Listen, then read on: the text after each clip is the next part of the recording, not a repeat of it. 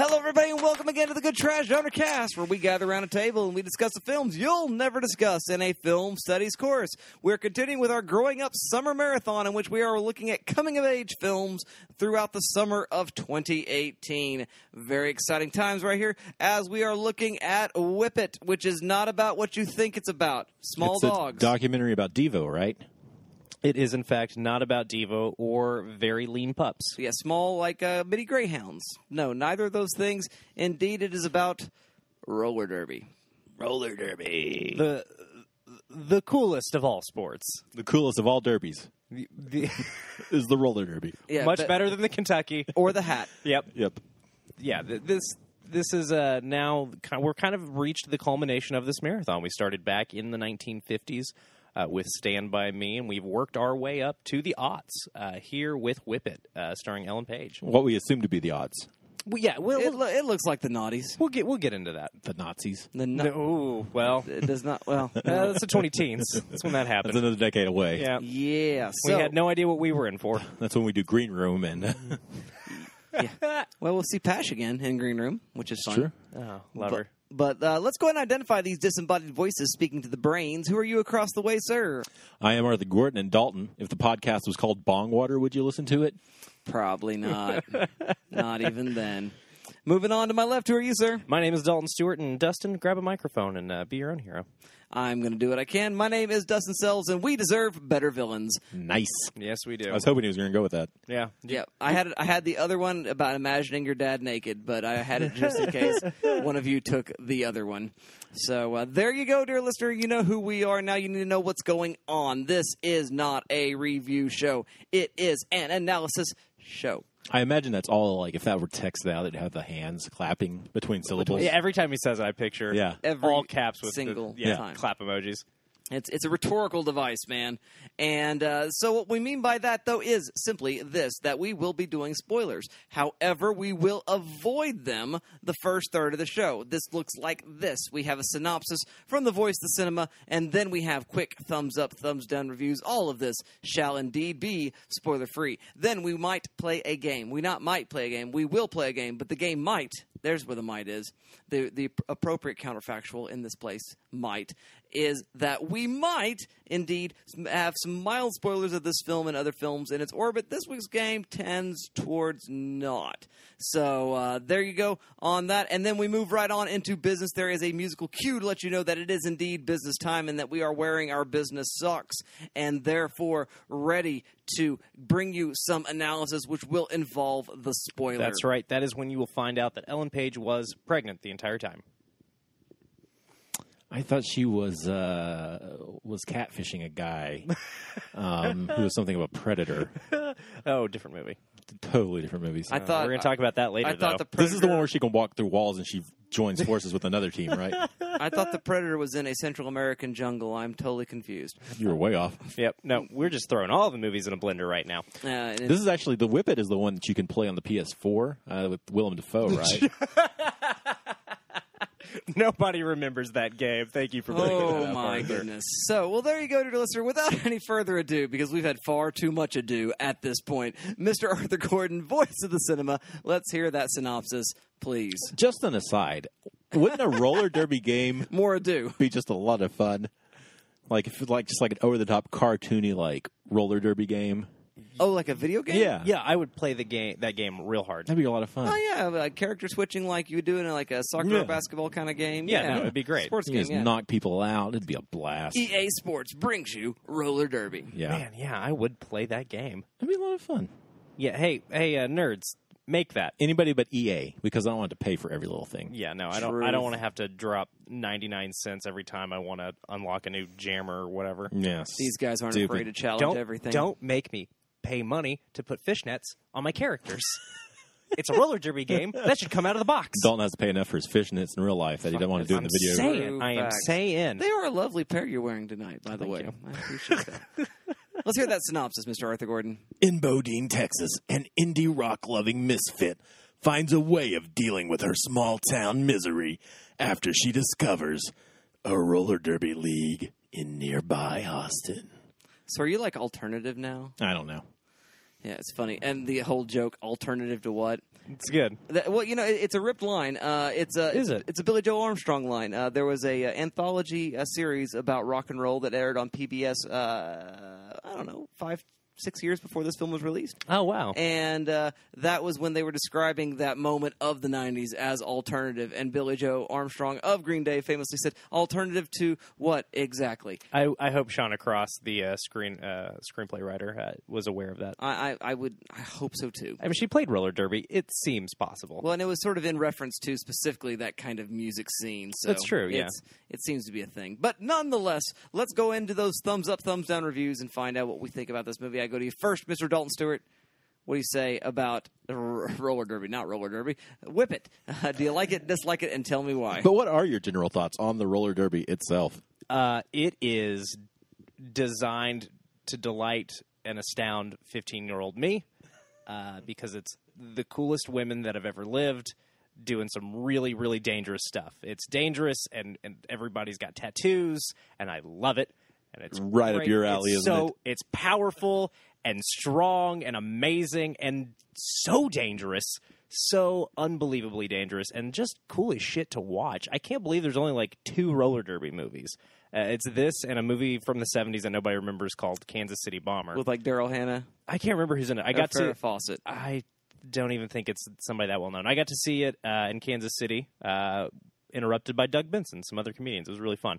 But yeah, there should be more roller derby movies because it's just cool to watch, which brings us to Whip It, which is a delight. Ellen Page is great here. That goes without saying. This is just shortly after her big breakout in Juno. And still kind of in the, pigeonholed into those high school roles where she would, I feel like her career kind of ended up languishing. She's had a hard time breaking out of those high school roles because she hasn't had a whole lot to do the last few years. And she looks like she's 11 years old, though. But she is, she's got a very young look, and I feel like, as Dustin and myself can both relate to, when you look young for well into your 20s, it's, it kind of makes it hard for people to take you seriously doing certain things. I can relate. And I imagine that probably has something to do with it. Also, I suspect she's probably just not getting scripts that she's interested in, is my guess. But this movie, the entire time I was watching it, just made me wish there was more Ellen Page in the world because she's such a delight. I think the last thing she got was that Flatliners pseudo-sequel remake thing that Dustin and I kept saying we were going to go see and then didn't. No. Yeah, no, it wasn't worth our time. But she just reminds you why Juno was such a hit. And Whip It, didn't perform very well at the box office when it came out. It is kind of a forgotten movie, which was a big part of why I pushed for us talking about it on the show. Because all of the coming-of-age films that we've done in this marathon, while, I think we've stayed in our lane in terms of good trash, things that wouldn't come up in a film studies course, they're all fairly well-known and fairly well-respected, I think, with a possible exception maybe of, well, I guess Almost Famous is still pretty well-respected. I mean, Perks is probably the... I guess Perks, yeah, now that we've moved into the 90s and the rest of them are fairly... Yeah, they're fairly well-respected. known commodities. But Whip It, I think, really went under the radar. I think it barely made back its budget. Drew Barrymore, I think, here in her to-date only directorial feature film, I think she's done some TV episodes. I think she's great. She shoots the roller derby scenes pretty well. I mean, those are really the only moments where there's a lot of flash to the camera, I feel like. But that's not important. I think what Drew Barrymore's direction brings is a real family unit. I think there's a lot of great interplay on the roller derby team. There's a sense of camaraderie that really does come across on screen, which is a big selling point of the film. And it doesn't hurt that you've got a really great supporting cast.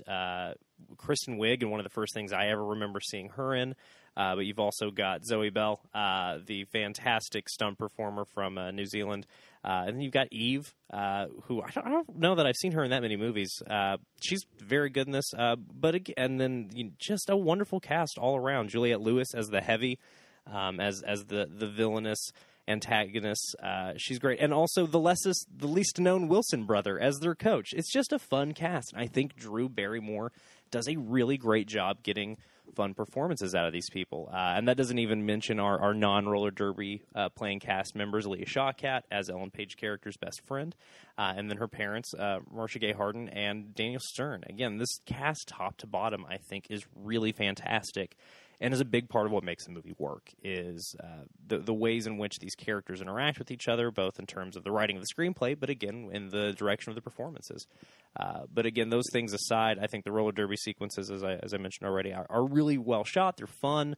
They're very fluid and quick and exciting, and it gives you a really good picture of why the sport is so entertaining, what works about it, what makes it fun, and why it's kind of got this really cool underground following that it's had for going on a decade now. I actually learned recently that when this film came out, it really inspired a lot of high-level roller derby players that are playing right now, which makes sense. I mean, this film came out about 10 years ago now, so the target demo for this film would be in their mid to late 20s at this point and would be of prime roller derby playing age.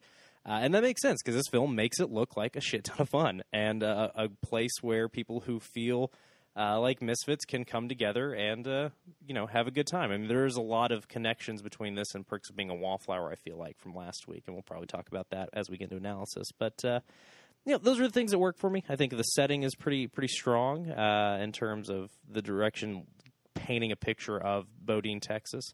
But, yeah, that's what works for me. All right, well, thank you very much for that, Mr. Dalton Stewart. What do you say, Mr. Arthur Gordon, about the roller derby and also about Whip It? Roller derby has always kind of intrigued me. I know Oklahoma City has teams, or at some point has had teams. I know because I remember I used to work at Starbucks, and they would come in and put up posters for events at the fairgrounds. And I always kind of wanted to go because it seems like a very interesting thing to go watch. And with that, I think that's the kind of the greatness of Whip It movies like that. I always like when these kind of fun fact: Oklahoma City's at the time now defunct roller derby team went bankrupt and had to sell their track to the movie, and that's the track that you see in Whip It was played on by our very own Oklahoma City roller derby team. Yeah, interesting. Pretty cool. But I always like it when we get sports movies about sports that aren't super popular or super well, in the spotlight or whatever. So that's something I really appreciate about Whip It. And like Dalton said, I echo a lot of his stuff. The cast is great. The ensemble is great. I always love seeing Leah Shawkat and Zoe Bell and Kristen Wiig. I love Kristen Wiig so much, and so I was excited to see her here.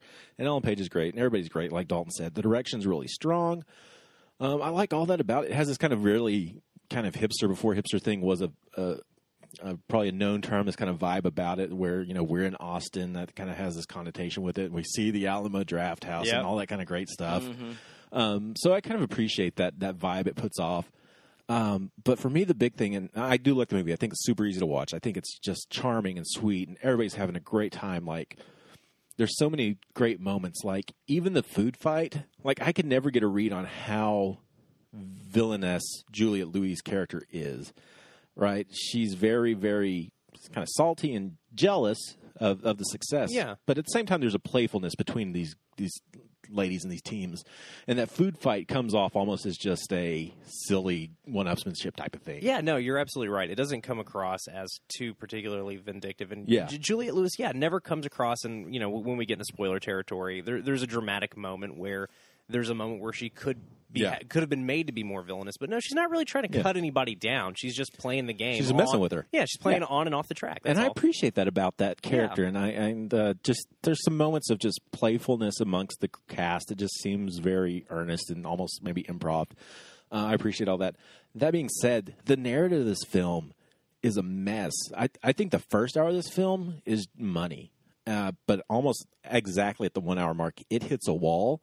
And it introduces as many cliche twists into the narrative as it can. There are like 5 conflicts within the plot. Like, already we've got the conflict about her age, right? I mean, that's pretty set up early on that her age is like she's hiding it. Yeah. So that seems like a major conflict. Or the conflict with her mom. But then there's so much other stuff that goes, the romantic storyline has a conflict, and her friendship has a conflict, and it all happens in about a 10-minute span. Yeah. And it drags the movie down really bad. But But then the third act is a lot of fun. Once it moves past all of that garbage and we get to that final championship match, I think it evens out and ends well. But that really hurts it for me. But overall, I think it's a great film. I think it's a lot of fun. I enjoyed watching it the second time I've seen it, and I think I enjoyed it more this time than the first time I watched it, and I really appreciate what's going on here. So I'm pretty positive on this one. All right, well, thank you very much for that, Mr. Arthur Gordon. I like the movie a lot, too. I think it's a lot of fun. I do think Drew Barrymore, as you guys have said, is doing a good job in the shooting of the film as well. And you mentioned the roller derby scenes themselves, Dalton. I think also there's that love scene in the swimming pool that uses a love scene grammar that is not typical of sort of male-centric cinema. And so she does have her own voice. It's less, it's more subdued than than in other places. So it's not super idiosyncratic or something like that. However, there's a lot of that going on. The performances, as you guys mentioned, are a lot of fun. And yeah, it's a very, very solid movie. And it is dealing with those great questions of just growing up and how do you negotiate becoming a semi-adult while still under the authority and rule of a set of parents. What does that even look like? And I think this is, again, I'm sure we'll talk about this more in a little bit, but probably the best depiction of child-parent relationships we've gotten out of this marathon so far. I would, yeah. I would at least say the most depth. Because we got some good child-parent stuff in Boys in the Hood, but I think there's a lot more going on. I don't want to undercut Boys in the Hood because we all talked about how much we love Lawrence Fishburne as Furious Styles, but I feel like there's more discussion of how messy those relationships can be, right? Yeah, and I think this film is more about that relationship. Yeah. That indeed it's an important sort of linchpin for what's going on in Boys in the Hood, but Boys in the Hood is about a larger degree of situations and circumstances, most of them socioeconomic. And so it's really wrestling with what it means to live in South Central Los Angeles, and not so much, that indeed this affects your friendship with your peer group, and it affects your relationship with your mother, and more fleshing out is given to that relationship with the father. But this movie is really about that mother-daughter relationship, and that's the sort of the fundamental, not a linchpin so much as a keystone. Without it, the whole thing just sort of falls apart. So that metaphor was weird and wonky. I don't think it actually works. But my point is, it's much more important. So I like it a lot, and I definitely am excited to be talking about it more. And so let's do that. But before we can do that, Dalton has to say some stuff that we don't care about. Would you do that? Yeah, I guess I will. As the years and months wind on, and the internet becomes more and more a representation of our darkest emotions, this gets harder to do. But I will encourage you, listener, to find us on the internet, even though it is akin to asking you to ride a Razor scooter from the year 2002 down a freeway on tires made out of cold cuts. That's what the internet feels like most days. I know. Look, Dustin's making a face like that doesn't track. Arthur feels more okay with that metaphor, I feel like. Yeah, the internet's shitty. And nope, never mind. They're both not okay with that metaphor. Moving right along, this is the part of the show where I tell you how to find us on the internet, which I am reluctant to do at best. We are on Twitter. That is at @good_trash, and probably the best way to find us where we are most active on the internet. That is where you can find things not just about this show, the Good Trash Genrecast, but all the things we're doing at Good Trash Media, including our beloved show that we were able to bring under our wing early into their run, The Praise Down with Heath and Alex. That continues to go strong, but we also promote other things. I should be appearing on The Praise Down in the next week or so, dear listeners. Oh, well, isn't that wonderful? We also do things like promote Paneled, a new podcast that our own Heath Huffman is on. It's not part of the Good Trash Media Network, but it's a podcast where they go through comic books, and they kind of try to do an audiobook type thing for comics. It's a really cool experiment that they're working on. They're not just releasing podcast episodes, but also free audiobooks of comics, which is a really cool thing that they're doing over there. So that's Paneled, again, with our very own Heath Huffman and some other very cool people working on that over there. But again, that is going to be at @good_trash if you want to find out what we're up to, and also, what film essays we're reading, what film news we're excited about. We are also on the Currently Losing Money Facebook, which is delightful. That's facebook.com/GTM. We don't spend a lot of time on there. We're also on Instagram. That's Good Trash Media on Instagram, where you can, find stuff when Arthur feels like putting up some pretty pictures related to film. Look, I've just told you a lot of ways to get in touch with us via social media. I'm going to go ahead and say you don't need to worry about that. If you're not already on social media, stay off. It's too hard to get out once you get in. That's what I've got to say about that. If you're thinking, well, how in the world will I tell you what I think about your dumb shit show? Well, there's an easy way to do that. Email. Email still works. It's goodtrashgenrecast@gmail.com, the best way to send us your long-form, non-social media feedback. Tell us what you think about the show. What are your likes, your dislikes? Hit us up with that. You could always give Dalton a call at 405. Don't do that. No. No. Loves when you add him, whether online or in person. Just go ahead and call him. Don't do it. Please don't. Well, look, I know that I'm. Don't please. Just don't. I don't need that in my life. Arthur really threw me off my groove. I remembered what I was talking about. So, email, if you want to stay off social media, a great way to get a hold of us. If you want to help support the show financially, we will never demand you do that. This will always be free, but if that's something you're interested in, that was a weird way to say that word, you can go to patreon.com/GTM to find all of our bonus content there, most of it available to you for just $1 a month. There's some other more higher tier rewards if you're willing to give some more money, such as us picking out a film to send you, or some less regular content. Isn't some of our extra content over there locked behind the $3? Yeah, so at $1 you get quarterly content, and $3 you get monthly content, and I think we follow you on Twitter, and then it goes up from there. We can send you a curated DVD or Blu-ray. We stay pretty on brand with that. So, yeah. Thank you, Arthur. You could pick a movie for us to talk about someday. That's true. That is, I would think, one of the funner ones. I think that's pretty neat. So, again, that's patreon.com/GTM if you want to help keep the lights on over here. If you are thinking, man, I really like this show and I would like to be part of it and help it out, but I don't want to throw money at them, also perfectly fine. You can just rate, review, and subscribe to the show however you get podcasts in your ears. And most importantly, you can just have a conversation with somebody you like and tell them about the show. That's really the best way to spread the outreach of what we're doing here. Excellent. Thank you very much for that, Mr. Dalton Stewart. I believe now we will awaken Arthur, and because it is time to play the game.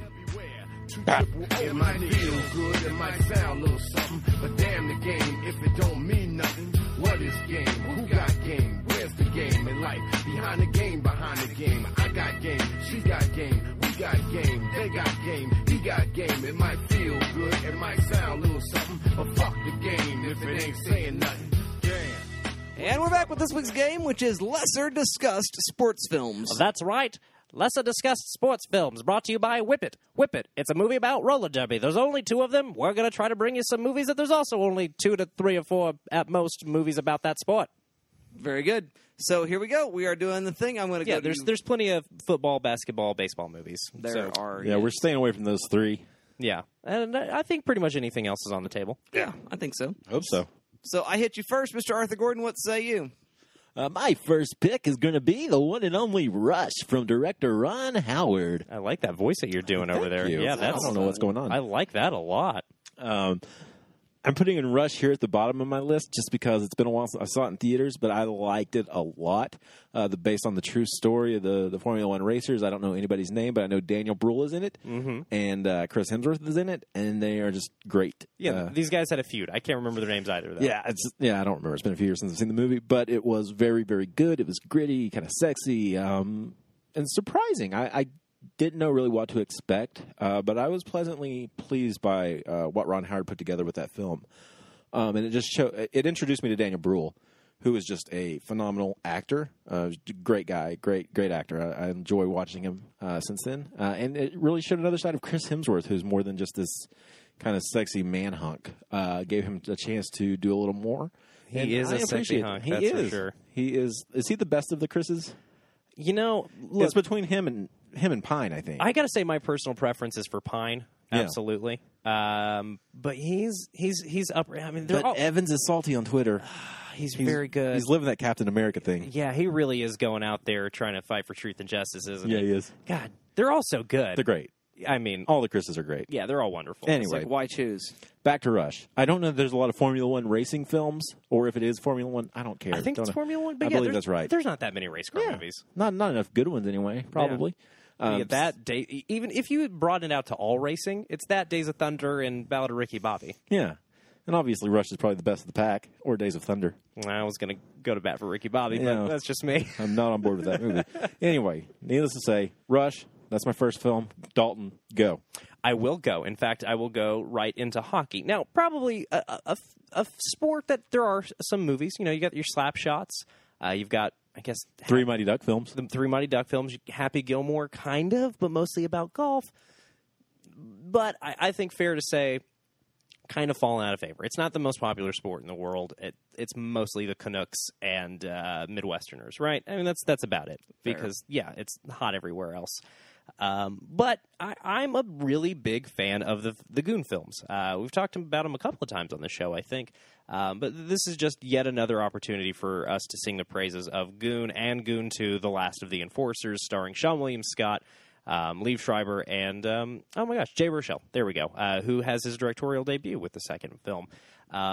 Look, I'm not going to pretend both of these films aren't super problematic because Jay Baruchel's character in them is a real douchebag. That's literally the only way I can think to put it.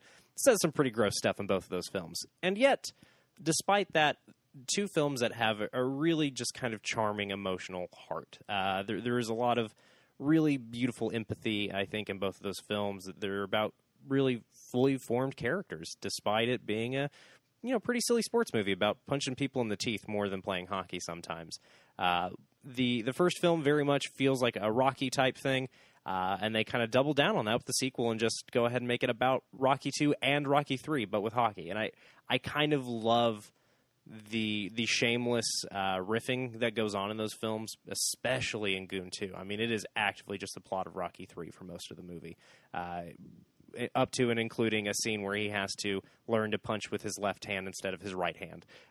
Really great stuff. I'm a big fan of those movies. You've seen them both as well, Arthur. I've right? only seen the first Goon. I haven't seen the sequel, Okay. but I like the first one quite a bit. I recommend the sequel too. I think they're both just really charming and make me kind of care about hockey a little bit. I'm not going to start watching it because I don't watch any sports. It's just too much time. Yeah. But big fan of both of those films. Strongly recommended from me. Dustin, what's your pick number one? Well, I know it chewed my tongue off earlier because my number first pick is Days of Thunder. Tony Scott, I mean, it's a good movie. It's a Yeah, good I action love it. movie. It's a great I movie. love it. It's a lot of fun. It's got a lot of the sort of north-south, although it's more of an east-south or west-south sort of, I said east. West-south. North by Northwest. It is cardinally confused in many ways, or is it just me? But no, I like Days of Thunder. a What lot. do you mean, though, with this west-south thing you're talking about? Well, he's from California, and they're all a bunch of Southern good old boys. Gotcha. And so Okay. that was like this sort of Yankee versus the South kind of Yeah. thing, Gotcha. which is a funny joke because isn't he a Yankee? But no, he's from California. Gotcha. Okay. Right. So, well, no, not really. But anyone not from the South is a Yankee, and so it's dealing with some of that kind of stuff. It's great performance for Robert Duvall. Randy Travis is in this movie. It's good, and it's a lot of fun. Tony Scott can direct the stew out of an Yeah. action movie, and you don't see a lot of NASCAR, with the exceptions of your Talladega Nights, as you guys mentioned, that you're going to get to see. So I would recommend Days of Thunder. Wait, is Days of Thunder's NASCAR? I thought it was Formula One. No, it's NASCAR. It's NASCAR. Oh, okay. Yeah. So It's that or Cars. It's cars. There is cars. So, all right. Well, there you go. There is cars or there are cars. How would you conjugate that particular verb? There are cars. There is Cars. There is cars because cars is a singular film. Yes. There are the Cars films. You're right. Okay. Yep. There is cars. Man, cannot believe we got wrapped up in the semantics of that one. Oh. Arthur, what's your number next pick? My next pick is a movie about wrestling that's not about wrestling at all. It's not that one. It is Foxcatcher. Okay. It is a fascinating. It's like Moneyball. Moneyball's a baseball movie, but it's not really about baseball. It's about everything else that's just kind of framed around baseball. And Foxcatcher is that. It's a fascinating true story of kind of mental illness and paranoia and murder and all that stuff and just the performances of Carell and Ruffalo and Channing Tatum. They're all great, and I like that movie a lot. I really feel it went under the radar the year it came out. It did for me because I saw the trailers and I was like, okay, yeah, I get it. Steve Carell's got prosthesis on. Yeah. This is this. It just felt too too manufactured Yeah. in the the Oscar bait laboratory Yeah. for me. But it works for you. I loved it. I thought it was great. It's definitely slower paced. I mean, you have to be prepared for that. But No, I it's think fine. it's wonderful. And Steve Carell's he's great.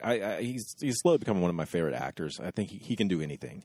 And Foxcatcher is just a fascinating story. Just that story of DuPont and the brothers and everything that went down is just interesting. And made me want to go out and read or see the documentaries that were coming out. They did 2 or 3 different documentaries about it. But it's a film I thought was underseen, and I was kind of surprised because I think it came to Oklahoma for like a week or 2, and I was able to catch it in theaters, but I was really expecting it to be a Best Picture nominee, so I kind of thought I would be able to see it later. But it missed the nomination. It got the director nomination and some acting stuff, but it missed the Best Picture, and I was kind of surprised. I'm a big fan of Foxcatcher, and I definitely think it's we don't have a lot of like collegiate. There's not a lot of amateur Greco-Roman wrestling. There's Win-Win. Well, that leads perfectly into my number next. There you go. pick, which was Setting you up. Yeah, thank you. I was very afraid you were going to say win-win. Oh, okay. Which, just out of curiosity, what wrestling movie did you think I thought you were The going Wrestler. to say? Oh, yeah. Yeah. A good one. We might come back to that. Yeah. As Arthur mentioned, not a lot of Greco-Roman wrestling films, and No, not win-win. many. It's those two, and then the scene in Ladies Man. Yeah, that's where oh Will my Ferrell strips God. down.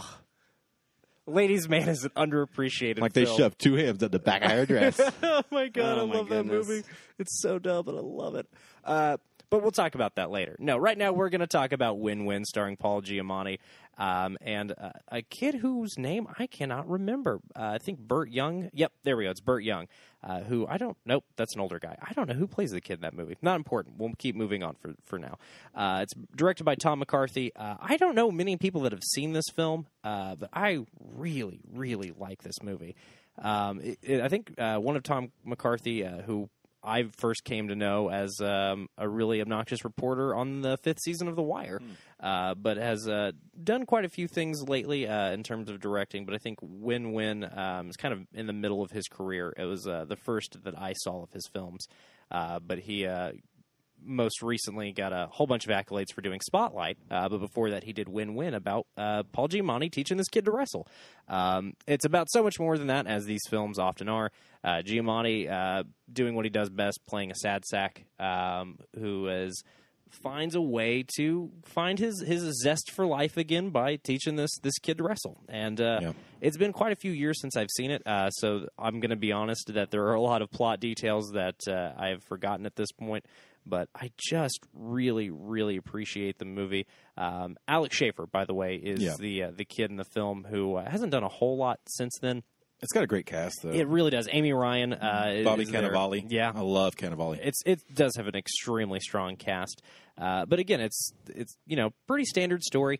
Troubled kid, sad old man. Sad old man finds a way to help the troubled kid, and by helping the troubled kid, finds a way to help himself. Fun fact, that's actually one of the first preview screenings I attended here in Oklahoma City. No kidding. Before I got on the press list, I worked at Starbucks, and they would come by and bring tickets to be like, admit to or whatever. You go wait in line.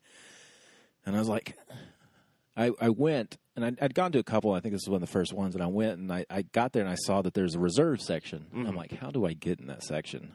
And so push came to shove, and I got in that section. Yeah, you did. But yeah, that was. And then you got to grad school, and then you got here. Yep. Really, it really was a downward spiral more than anything. I ruined started a lot stronger than I ended. Much like Paul Giamatti in this Yes. film. And again, there's nothing that unconventional happening in this film. It's pretty standard, but it just really hums. Giamatti's great. His relationship with this kid is portrayed really wonderfully. And I think it does a lot to show.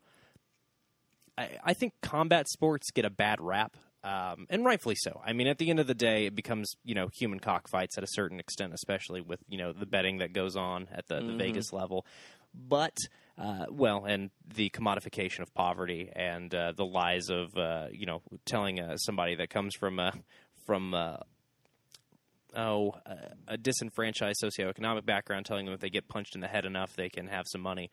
There's some problems. But I think this film does a really good job of looking at where that can go right. You find a kid who likes to get into fights and stuff, and you point that in a direction that is team-based, that is inner focused on trying to better oneself instead of hurt other people. And I think this film does a good job of showing where, because look, team sports are not for every kid.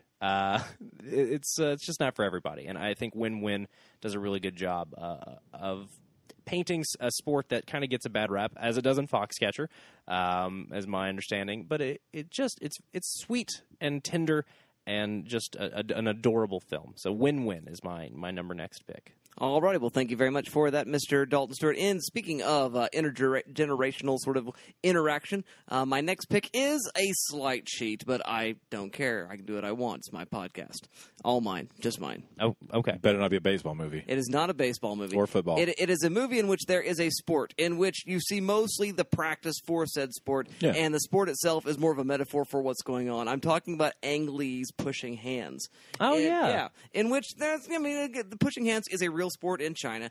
Mostly you see Mr. Chu doing his Tai Chi, and the Pushing Hands itself is a metaphor for not crashing against the separation of American and Chinese culture, of an older and a younger generation. But it is a wonderful, wonderful story using this particular competitive form of the Chinese martial arts, specifically within Tai Chi, where you do push hands competitions, but pushing hands as a metaphor for this just try to negotiate your place where you're not butting up against each other, power against power, but rather trying to absorb and work in some sort of synergy one to another and together. And so, yeah, it's a great movie. It's Ang Lee's. It's first this sort of Father Knows Best trilogy, he calls it, which is funny. And but it's a great little movie. Last I saw was free streaming on Amazon Prime, so it is available to you if you are an Amazon Prime subscriber. And I recommend you check it out. Number last, Mr. Arthur Gordon. Let's hear it. It is the aforementioned Darren Aronofsky's The Wrestler. Now, we can sit here and argue the semantics of whether or not professional wrestling is a sport. It is. I will fight you if you want to fight with me on that It is. topic, regardless. That would be a sport for sure. Yes. Just because it's performative does not mean it's not an athletic performance. Moving on. I'm just saying Arthur fighting Dalton would be a sport I would watch. I'm not going to fight Arthur. Are you ever. sure? No, I would- absolutely positive. I will buy tickets. No, not going to do that. I'd have to go for your back. It's the only way I could survive, and I don't want to do that. Yeah. I've got a bad back. So. Yeah, it's my only option, Arthur. Yeah, it really is. Otherwise, you would just crush my head like on Game of Thrones. Just Just squeeze. like a lollipop. Anyway, Darren Aronofsky, The Wrestler. Wait, you squeeze lollipops? Don't you? No, Oh, I must be the weirdo then. I do. I eat them. Yeah, you squeeze them with your teeth. Oh. We were doing, How many licks does it take to get the middle lollipop? 1, 2. Yeah, exactly. There you go. and that's how long it takes to crush Dalton's You head. were getting completely off target here. hey, yeah, hey. lick it twice and then I just crush it. Jesus Christ. Oh, boy. So, Arthur, tell me about that movie where Mickey Rourke does turnbuckle stuff. Yeah, that is the one. I think it's just it's a great movie, and it feels authentic and it feels honest in its portrayal of the lifestyle. I mean, there's really this kind of, up until probably the late 80s or early aughts, there was a paradigm shift. A lot of those guys that came up in the 70s and 80s especially, I mean, they made a lot of money and they lived like rock stars, and then they just kind of blew it all, killed their bodies, and they didn't have anything to fall back on except for trying to relive those glory days at small things where they were charging for their photo appearances or things like that.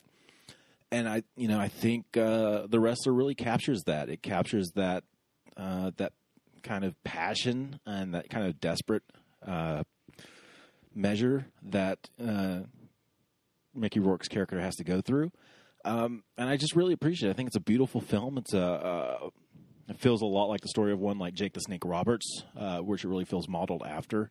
Yeah. And it's it's heartbreaking. It's tragic. There's families are destroyed type of thing because of having to travel so much. And so it's, him coming to terms with all of that and where he is in life at this point, and, the decision he makes, whether to go out in a, one last blaze of glory or just kind of stay behind the deli counter and keep cutting meat it's just a fascinating portrayal, I think. And, Mickey Rourke's kind of comeback tour with that film was just fascinating and kind of stopped after Iron Man 2, which was a tragedy because he showed a lot of promise there in The Wrestler. Yeah, it's weird that comeback tour just kind of up and ended. That Yeah. leads me to believe that working with him might not be a terribly wonderful time. I feel like this might be kind of a reputation he had when he was younger too, right? I believe so. Yeah. So, but whatever it may be, Darren Aronofsky's kind of working a little more linear and classical with that film, and it's great to see. And so I'm going to go with The Wrestler.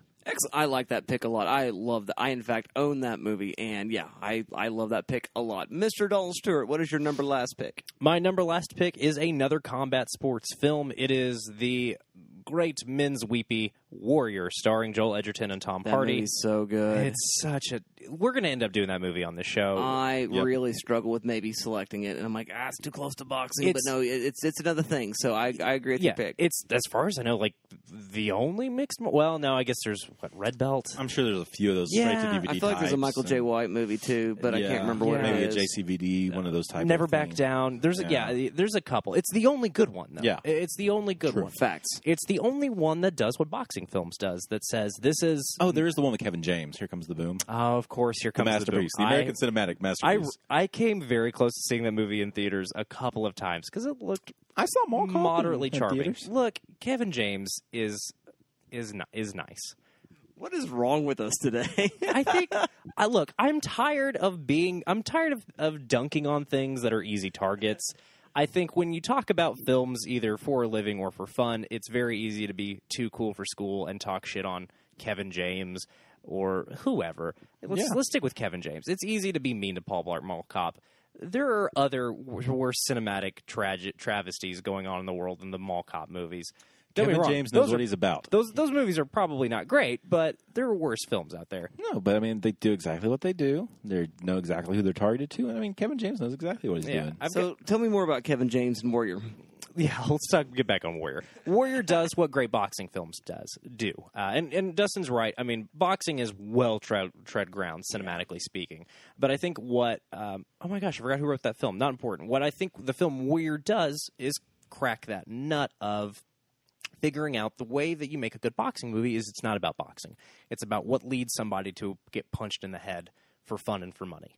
And Warrior does that by setting it up to be about getting punched in the head for money. It reminds you that people who choose to compete in combat sports competitively at the high, economic gaining level are doing so because they don't have a lot of other options. And that's not good. I mean, don't get me wrong. There's something to be said for, throwing hands at other people in a safe, structured environment. Oh, it's fun. It's a blast, and I think there's a lot to be gained there of channeling and trying to curtail toxic masculinity as it exists in our society a little bit, because it's not a problem you can just get rid of overnight. You have to redirect it a little bit, and I think that's what combat sports do. But when they get to that high competitive money-making level, it is all about who would choose to get punched in the face for money, and it's people who don't have a lot of economic opportunities.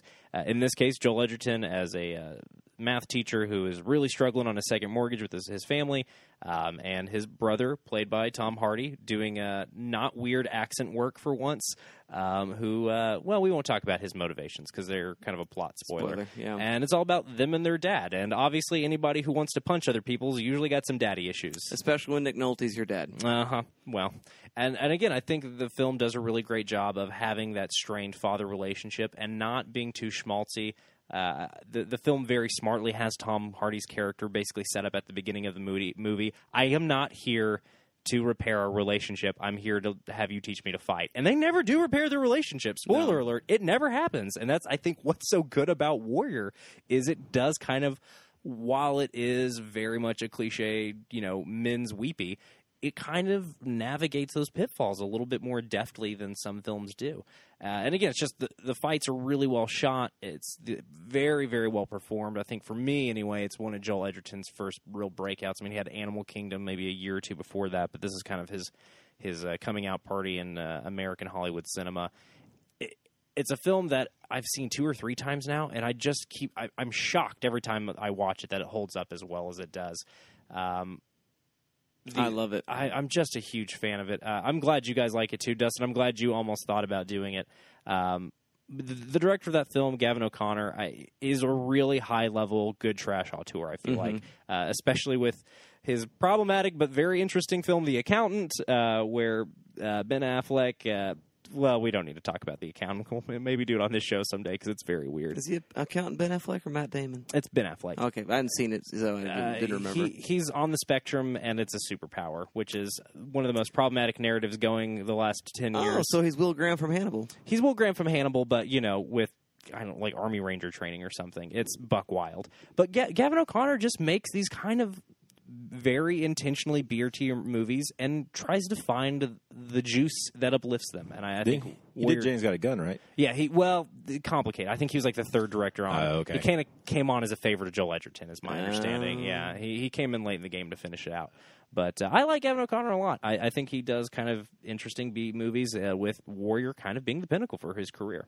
Cool. Well, my number last pick is actually a sports movie for sure. The underrepresented sport of rugby. And I'm looking at Lindsay Anderson's 1963 British New Wave film, This Sporting Life, starring the great Richard Harris. Oh, wow. And, man, it's good. I've never heard of this movie. Young Richard Harris. And it's about class. It's about finding some... Because he's playing rugby league, not rugby union. Rugby union is professionalized. Rugby league is much more amateur, but there is some pay involved at this point. It's a strange It's like structure. double-A ball, basically. Yeah, it's a very, very strange sort of up-and-coming kind of structure. And he's dealing with issues of alcoholism, issues of class, issues of sexual politics with this woman who is his landlord, also his lover. And what way they can find a life because she's still mourning the loss of a dead husband and what that all means. It's a very, very complicated kitchen sink drama that is circled around professional, semi-professional rugby. This sounds fucking awesome. It's a great movie. Yeah, this sounds great. It is a really incredible All film. the things you just said are all the reasons that Warrior is good. Yeah, exactly. Yeah. It very much is a kindred spirit, a spiritual sibling to Warrior, I would think. And Richard Harris kills it in his performance. It is just really pretty impressive. So if you like Sunday morning and Sunday night, or Saturday night and Sunday mornings, Arthur, the Albert Finney British New Wave film, you will love The Sporting Life. I have to check it out then. So, put it on the list, dear listener. Well, those are our selections of our favorite underrepresented sports films. We'd like to hear your selections via those social media outlets that we've already mentioned earlier in the show. So, enough of these shenanigans. I believe now it's time to get down to business.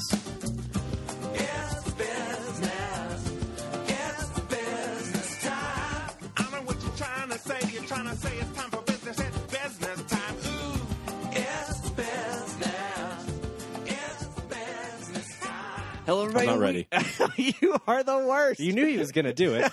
You knew he was going to do it. I just want to let it happen. I was being organic and natural by manufacturing the entire situation. Isn't that how it works? That's exactly how you make a podcast. Welcome to The Sausage and how it's made. God. I didn't know where that was going for a second. Words are hard. Oh no! Hey, I'm sorry. I'm still thinking about rewatching Warrior. Apparently, So, we're going to stop talking about sausage and this coming of age We story will about never women. stop talking about sausage in this household. And let's talk about things we have no business talking about, having never been Spider-Man mothers 3.5. nor daughters. Any of us. Spider-Man 3.5 is a good joke in this movie. Jimmy Fallon, not to be confused with Jimmy Kimmel. yeah, you made that mistake off air earlier. It's my my fallacy that I'm trying to make there. I'm stealing Arthur. I don't even care. Hey, this movie's about getting away from mom and dad. What do you guys think about that? Yeah, it does that real good, huh? Yeah, I like that. It does good movie thing. Well, here's the See you next week. Me fail English, impossible. Bye. Hi, Whippet's a good film. I think what this film captures so well was Shawna Cross's screenplay and Drew Barrymore's direction, and all the assembled behind the scenes team do really, really effectively in Whippet is show the ways in which Ellen Page's character loves her mom, but finds her completely and utterly vexing, and at the same time find a way to show how her mother loves her and finds her completely and utterly vexing. And I think that's just part of child-parent relationships. I don't think it's just specific to mother-daughter relationships. I think that's child-parent relationships. I love confirm. Yeah, I love how complex that relationship is, because it's easy to just make it a simple conflict and just it's two character arcs that are butting heads. I want you to do this, Yeah. and you want to do the other, and But there's a lot of complexity to it. When we get to the scene, when she's had her spat. She's found out about her boyfriend giving away the striper shirt. The striper shirt's a great running gag in this Man, I movie. love It is. But when she finds out about that, and she's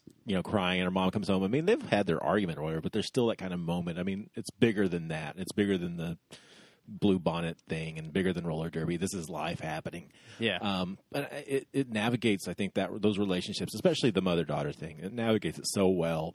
There's such complexity to it that it's more than just it's my way, the highway, or it's more than those kind of character arcs. And I appreciate the way that all kind of pans out. I do think Daniel Stern's kind of a Homer Simpson dad here. Yeah, a little he's bit. He's kind of a shy away from conflict guy. Yeah. He's at the office eating pizza, about to go into a meeting or something like that. It's so good. He's a lot of fun, but he does feel kind of like a very late 90s, 2000s bumbling Homer Simpson-esque dad. But I think they have some fun with him because I do.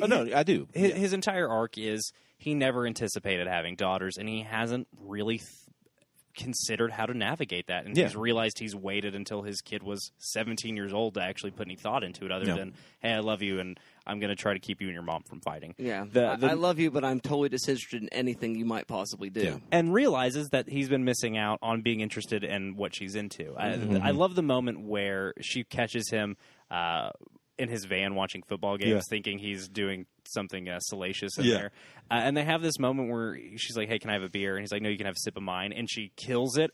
And he realizes, my kid, I don't know everything about my kid. And it's not like a moment. It's like I've been missing out. This kid is interesting. Yeah. And she knows what a blocker is. But she even though she has no interest in football, it's a Well, you can recognize a good block if you know roller derby. Yeah, exactly. That makes sense. Yeah, and he doesn't quite understand why she has this knowledge, but he realizes that this kid that he's found so mysterious since she stopped being cute and tiny has a really complicated inner life, and it's a really great moment. They don't get as many great moments as her and Marcia Gay Harden do, but it's a great small moment. Now, I love what you guys are saying, and I agree, but I also have a problem. And Okay. I want to address that regarding this Daniel Stern and Ellen Page relationship, and that is the way in which he finds a way to finally connect to her is that she puts on something of a masculine front, that she does something that fits boy-level stuff in his brain, if that makes sense. Sports,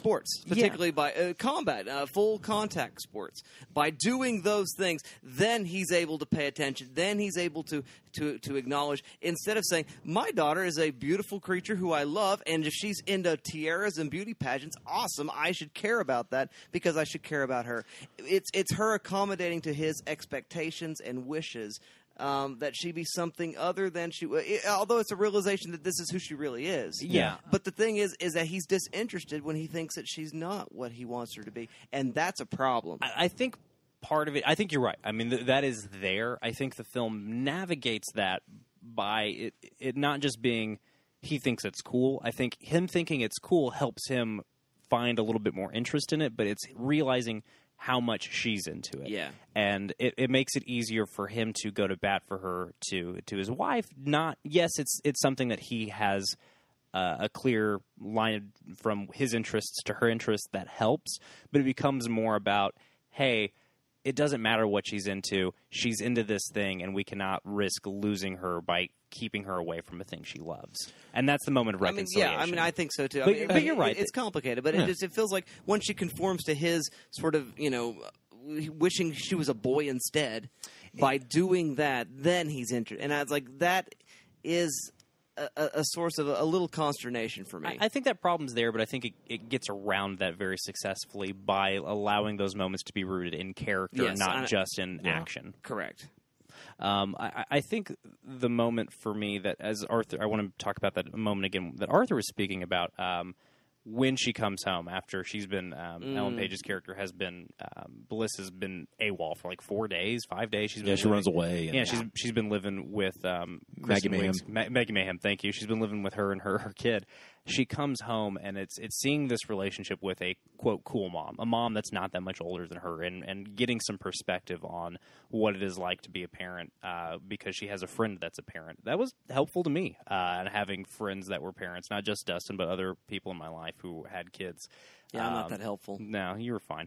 But I love that moment when she gets home, because you're right, Arthur. It's not a typical like reconciliation moment. It's played much more realistically than that, because there's no big "I'm sorry" moment, but there is an acknowledgement from both of them that they overreacted and that they were pushing each other away because they were having a hard time doing anything else.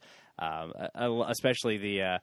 That's not your Striper t-shirt. That's my Striper t-shirt that you gave away. Oh, it's the only cool thing you have. No, I got cool stuff you don't know about. That you know of. Yeah, and it's really great. I also love how horny her parents are for each other. Yes. It's an adorable touch. It's really cute. Yeah. Let the girls go to the football game. Yeah, but it's so cute. It's adorable. Their interplay is really, really good.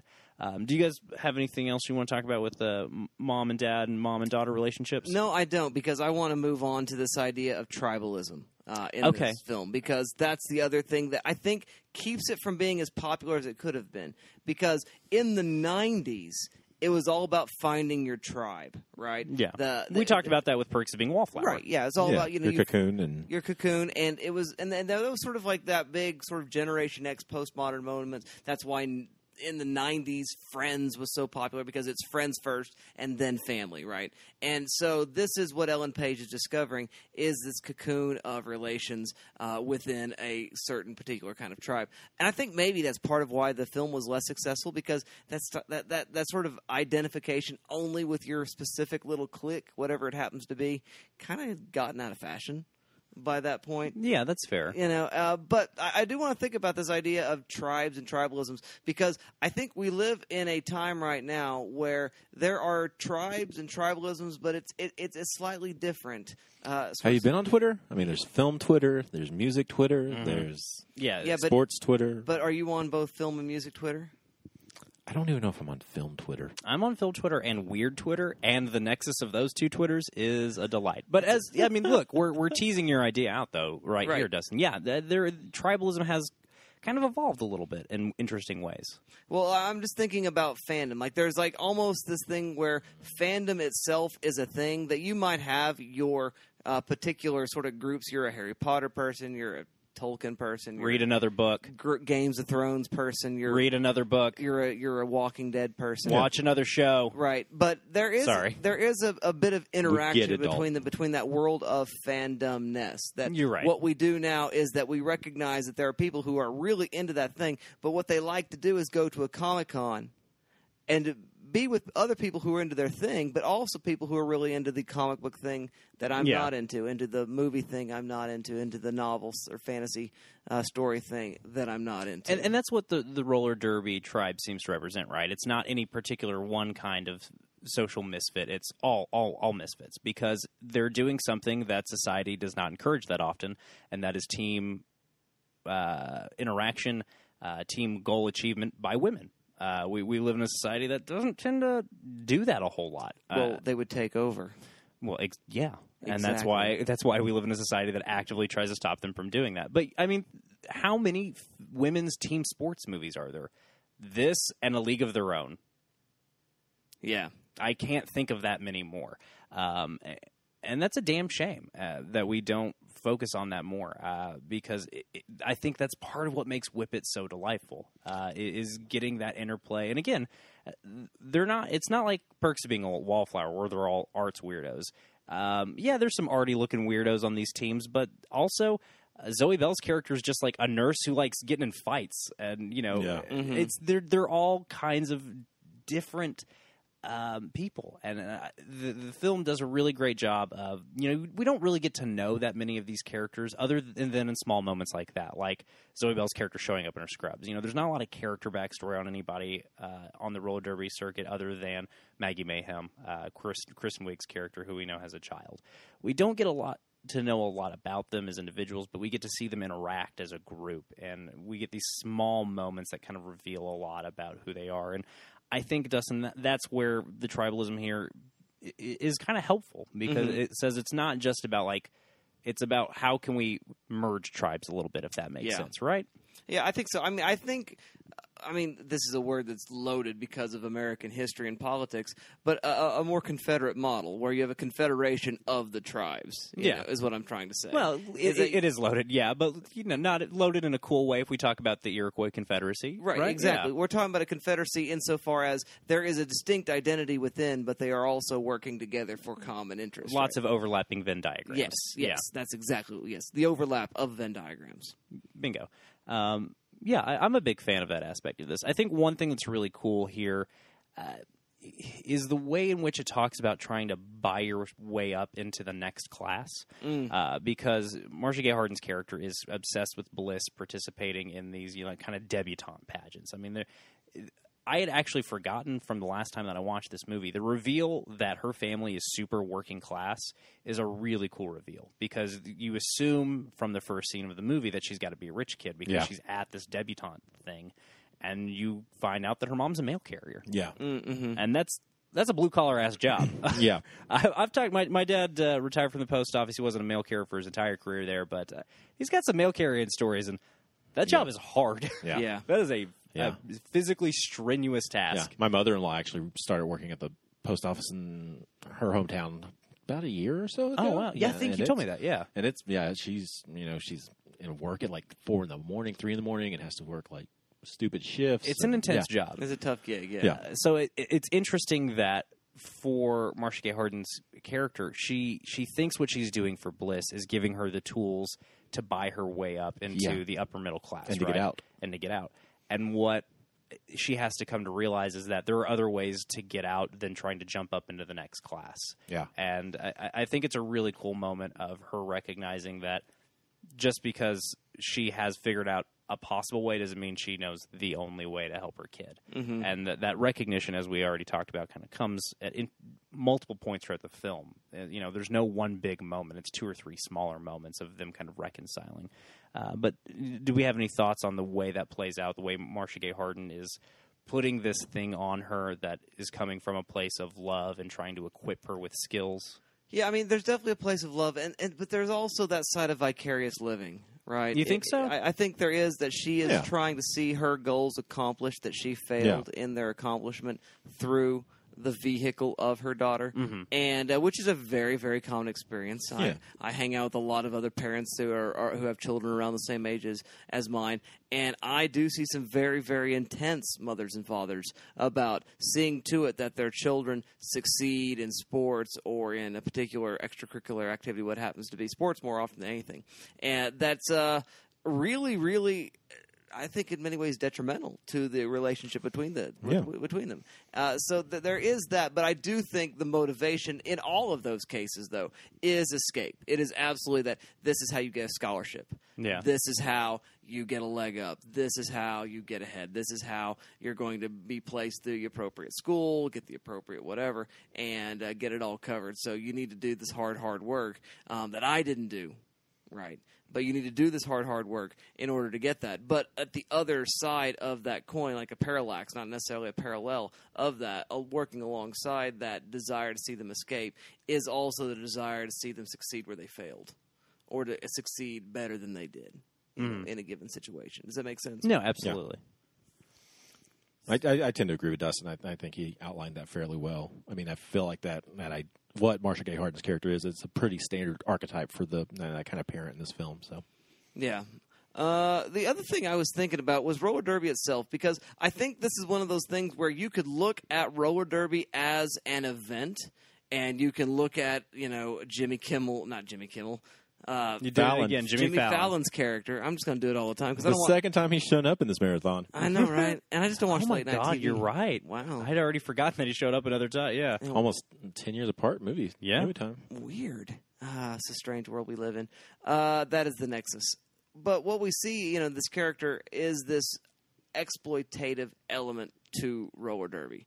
That it is, in part, the use of women's bodies in an objectified kind of sense in order to provide some sense of entertainment. But within that objectified space, there is also the power of representation, right? The power of seeing a powerful woman and the power of participating, get on a pair of roller skates and be your own hero kind of moment in which Ellen Page finds her own voice. And I just find that really interesting because it's easy to just give yourself over to one or the other. It's easy to give yourself to say, roller derby's awesome because girl power, right? Or you could say, roller derby's terrible because it's girl exploitation, just sort of, coded in some sense of girl power. But I think it's kind of both. Does that make sense? Yeah, no, and I think the film does a really good job by making Hot Tub Johnny, isn't that what Jimmy Fallon's character? Hot Tub Johnny Rocket? Yeah, Hot Tub Johnny Rocket. That's it. Hot Tub Johnny Rocket's a fucking clown. And he represents the male gaze as it is cast on roller derby a little bit. And he's just the butt of the joke, right? Like, yeah. There's a great scene where he's trying to get in the hot tub with the girls. It's Eve and Ari Grainer, who I love and wish she got more work because she's great here. She's got maybe 5 lines in this movie, but she's fun and stuff like Nick and Nora's Infinite Playlist and for a Good Time Call. Yeah, that's a great moment of they got him to buy a hot tub for his place so the roller derby girls could have a hot tub, and he's not allowed in the hot tub. It's a great bit, and I think this is one of those moments where the fact that the screenplay writer, Shauna Cross, who also wrote a book about being a roller derby participant, that's where those moments shine through. Only somebody who was active in the sport could have this insight into it and be able to talk about what Dustin's saying. Yeah, there's some male gaze exploitation going on because it's about cute girls with tats wearing short shorts and fishnets. Yes, that's part of it. But it finds a really good way to take the piss out of anybody who only sees it for that aspect of it. And again, it comes from that real world experience of, kind of adapting her own experiences into the screenplay. Yeah. I think this film succeeds with that, that messaging because we do have a female writer, but a female director. And I think those are the tenets of the success of being able to walk that line. And because I think that, Fallon's character does represent that, the misogyny that is present, the male gaze that is present in the sport and in that culture. But he's a joke here, right? I mean, there's nothing. Yeah, he's harmless. They dog on him all the time because they have all the power, and I think that's what allows that sexualization of roller derby to not become exploitative, at least as it's presented in this film. I don't really have. I don't know. A real world roller derby may be a much more complicated picture. Yeah, but as we know it in the film Whip It, because that's really my only experience with roller derby, other than being aware of some people that have played roller derby, like kind of tangentially, friends of friends and stuff. But Whip It really being my only experience, it says that this sexualization comes from a place of chosen sexualization and power a little bit. Yeah. It seems to be the implication that we're given from the film. And again, you're right, Dustin, we can't speak to real-world roller derby, but as it's presented in Whip It, I think it threads that needle incredibly successfully. Yeah, absolutely, absolutely. Well, I mean, those were sort of my big burning questions that I had. Was there anything else that really was pressing on you guys that you wanted to discuss in the course of this film discussion? I think the relationship between Bliss and Pasha, Lee Shawkat's character, is really, really cool. Yeah, and I think you're right. It's really important because there comes a point where I think...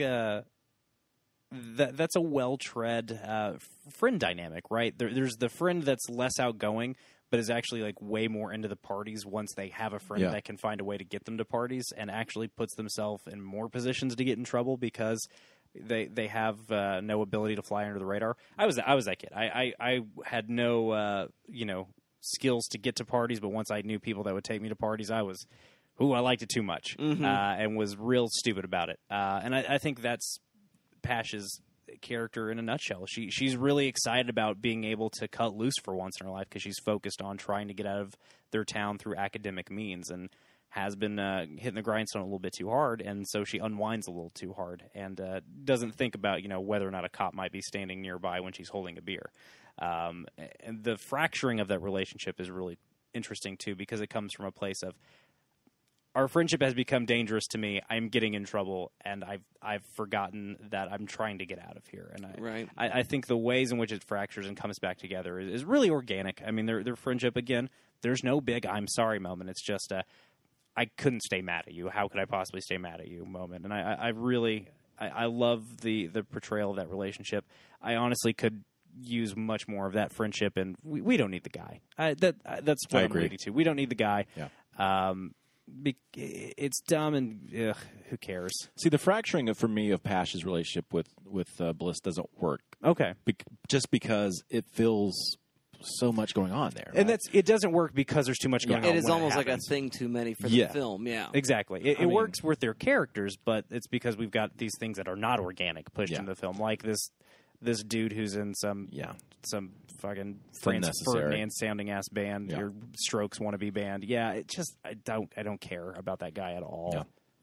Not even a little bit. I was going to say, though, regarding the breakup of that relationship and the sort of fracturing that goes on, it is indeed that she is experiencing that sort of danger to herself and also to her goals, and so has to sort of, make those sort of self-protective choices. But I think also it is illustrating that thing that happens in high school, that friends grow apart. Yeah. Yeah. That it turns out your interests have changed in ways that are sort of surprising, and that your lives just sort of diverge, and that's a natural part of it as well. Is like my best friend has got a new set of friends, Yeah. right? And they continue to support each other, too, though, Sure. which I think is really important in terms of how that relationship's portrayed. But you're right. It becomes a part of accepting that there are going to be other people in the lives of people you care about. Yeah, and people with whom we knew everything and we shared everything and we discussed everything now have other parts of their lives that I don't care about, or I'm just they're a foreign country to me. Yeah, and Right. I'm happy to be a passive observer there, if anything. Yeah.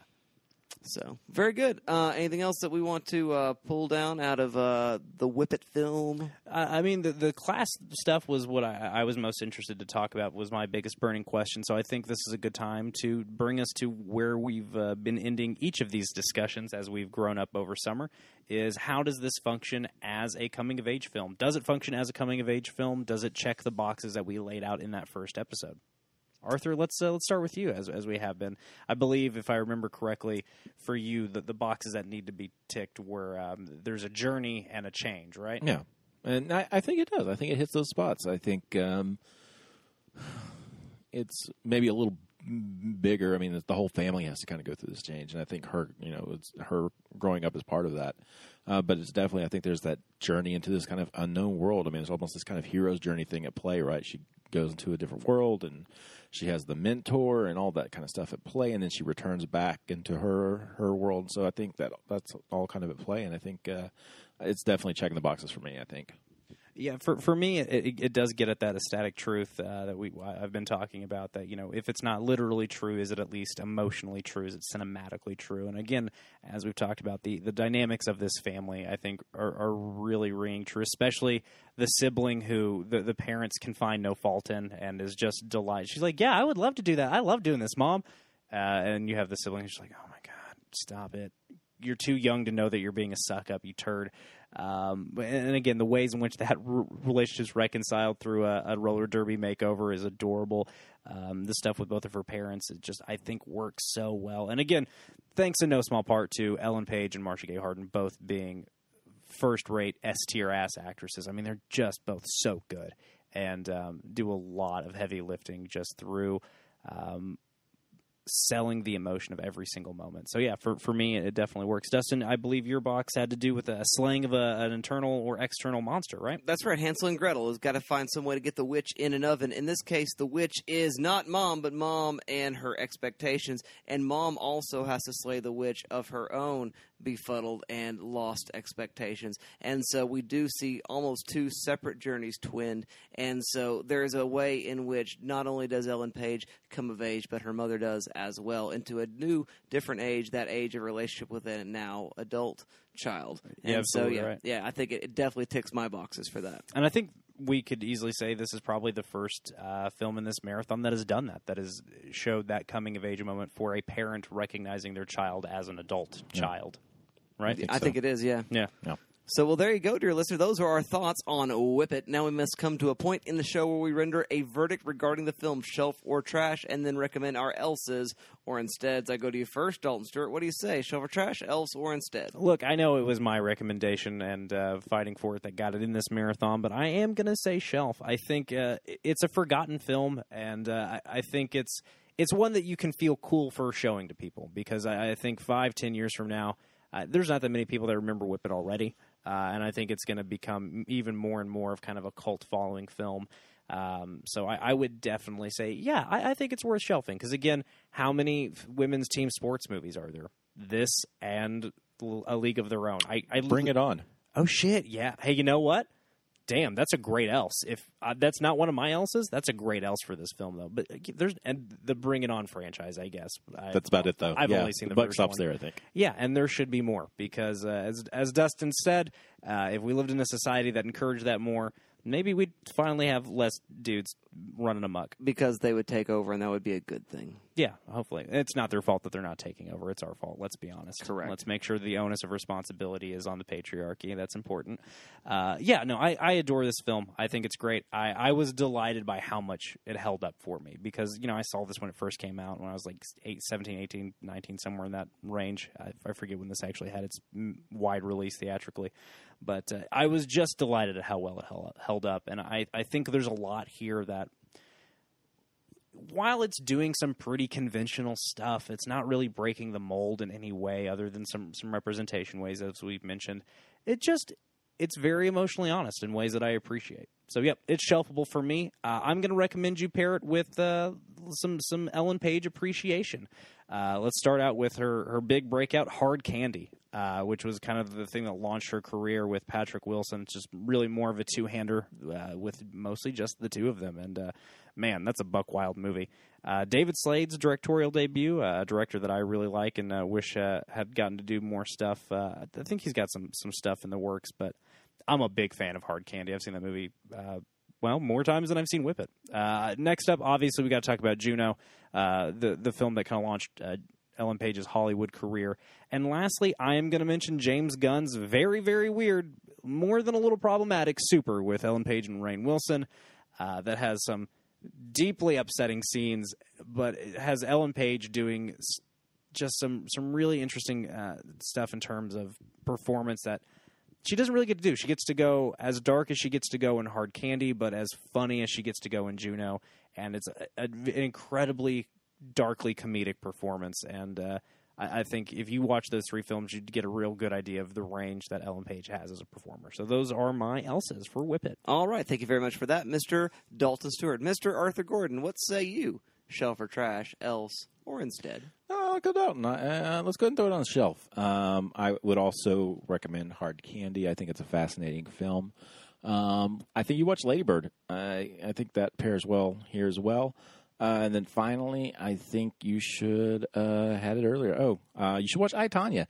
I just you just don't have a lot of female-driven sports films to begin with, and no, that's another one that's kind of fascinating and interesting and about lots of things, about lots of stuff, parental expectations and class, and that's a damn good movie. So those would be my recommends to go with.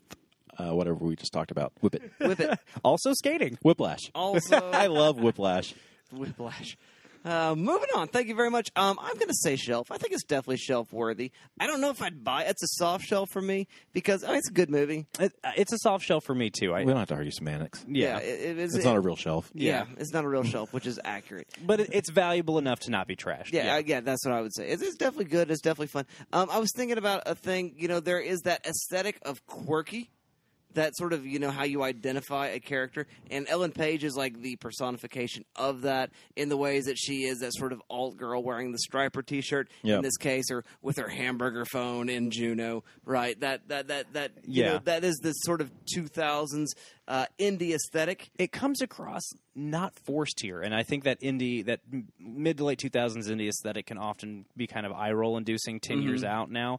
It doesn't happen for me here in Whip It. I think it's done very kind of organically, if that makes sense. So I just, you mentioned Juno already. I think that's a good recommend. You mentioned Lady Bird already. I think that is a good recommend for that sort of aesthetic of the quirky. I want to mention another 2009 film, which is about coming of age as adults when you discover that you're having a baby, and that's the movie Away We Go with Maya Rudolph and John Krasinski.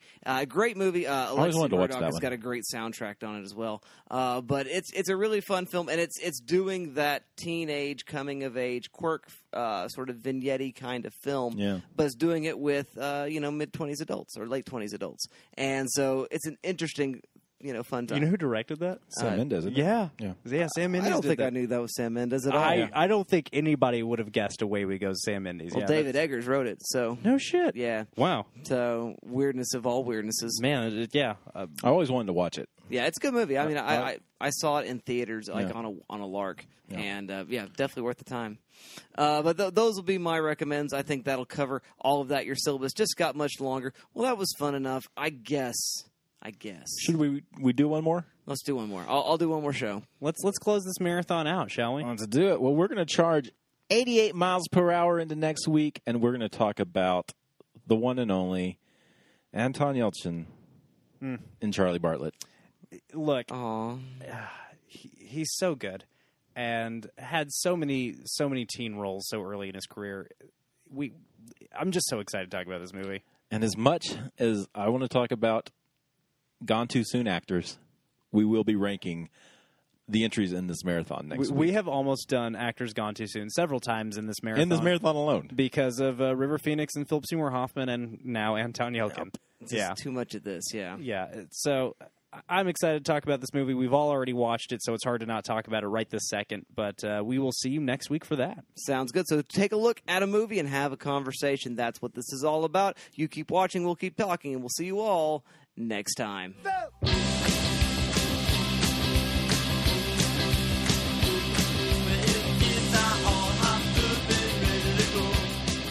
Thank you for tuning into the Good Trash Genre Cast, brought to you by the Good Trash Media Network. For all things Good Trash, head on over to goodtrashmedia.com. Our intro music is made by Fred the Show, Aaron Rodgers, and our outro music is Devo's Whip It. No, it's not. Are you kidding me? It's Sheena's a Punk Rocker by the Ramones.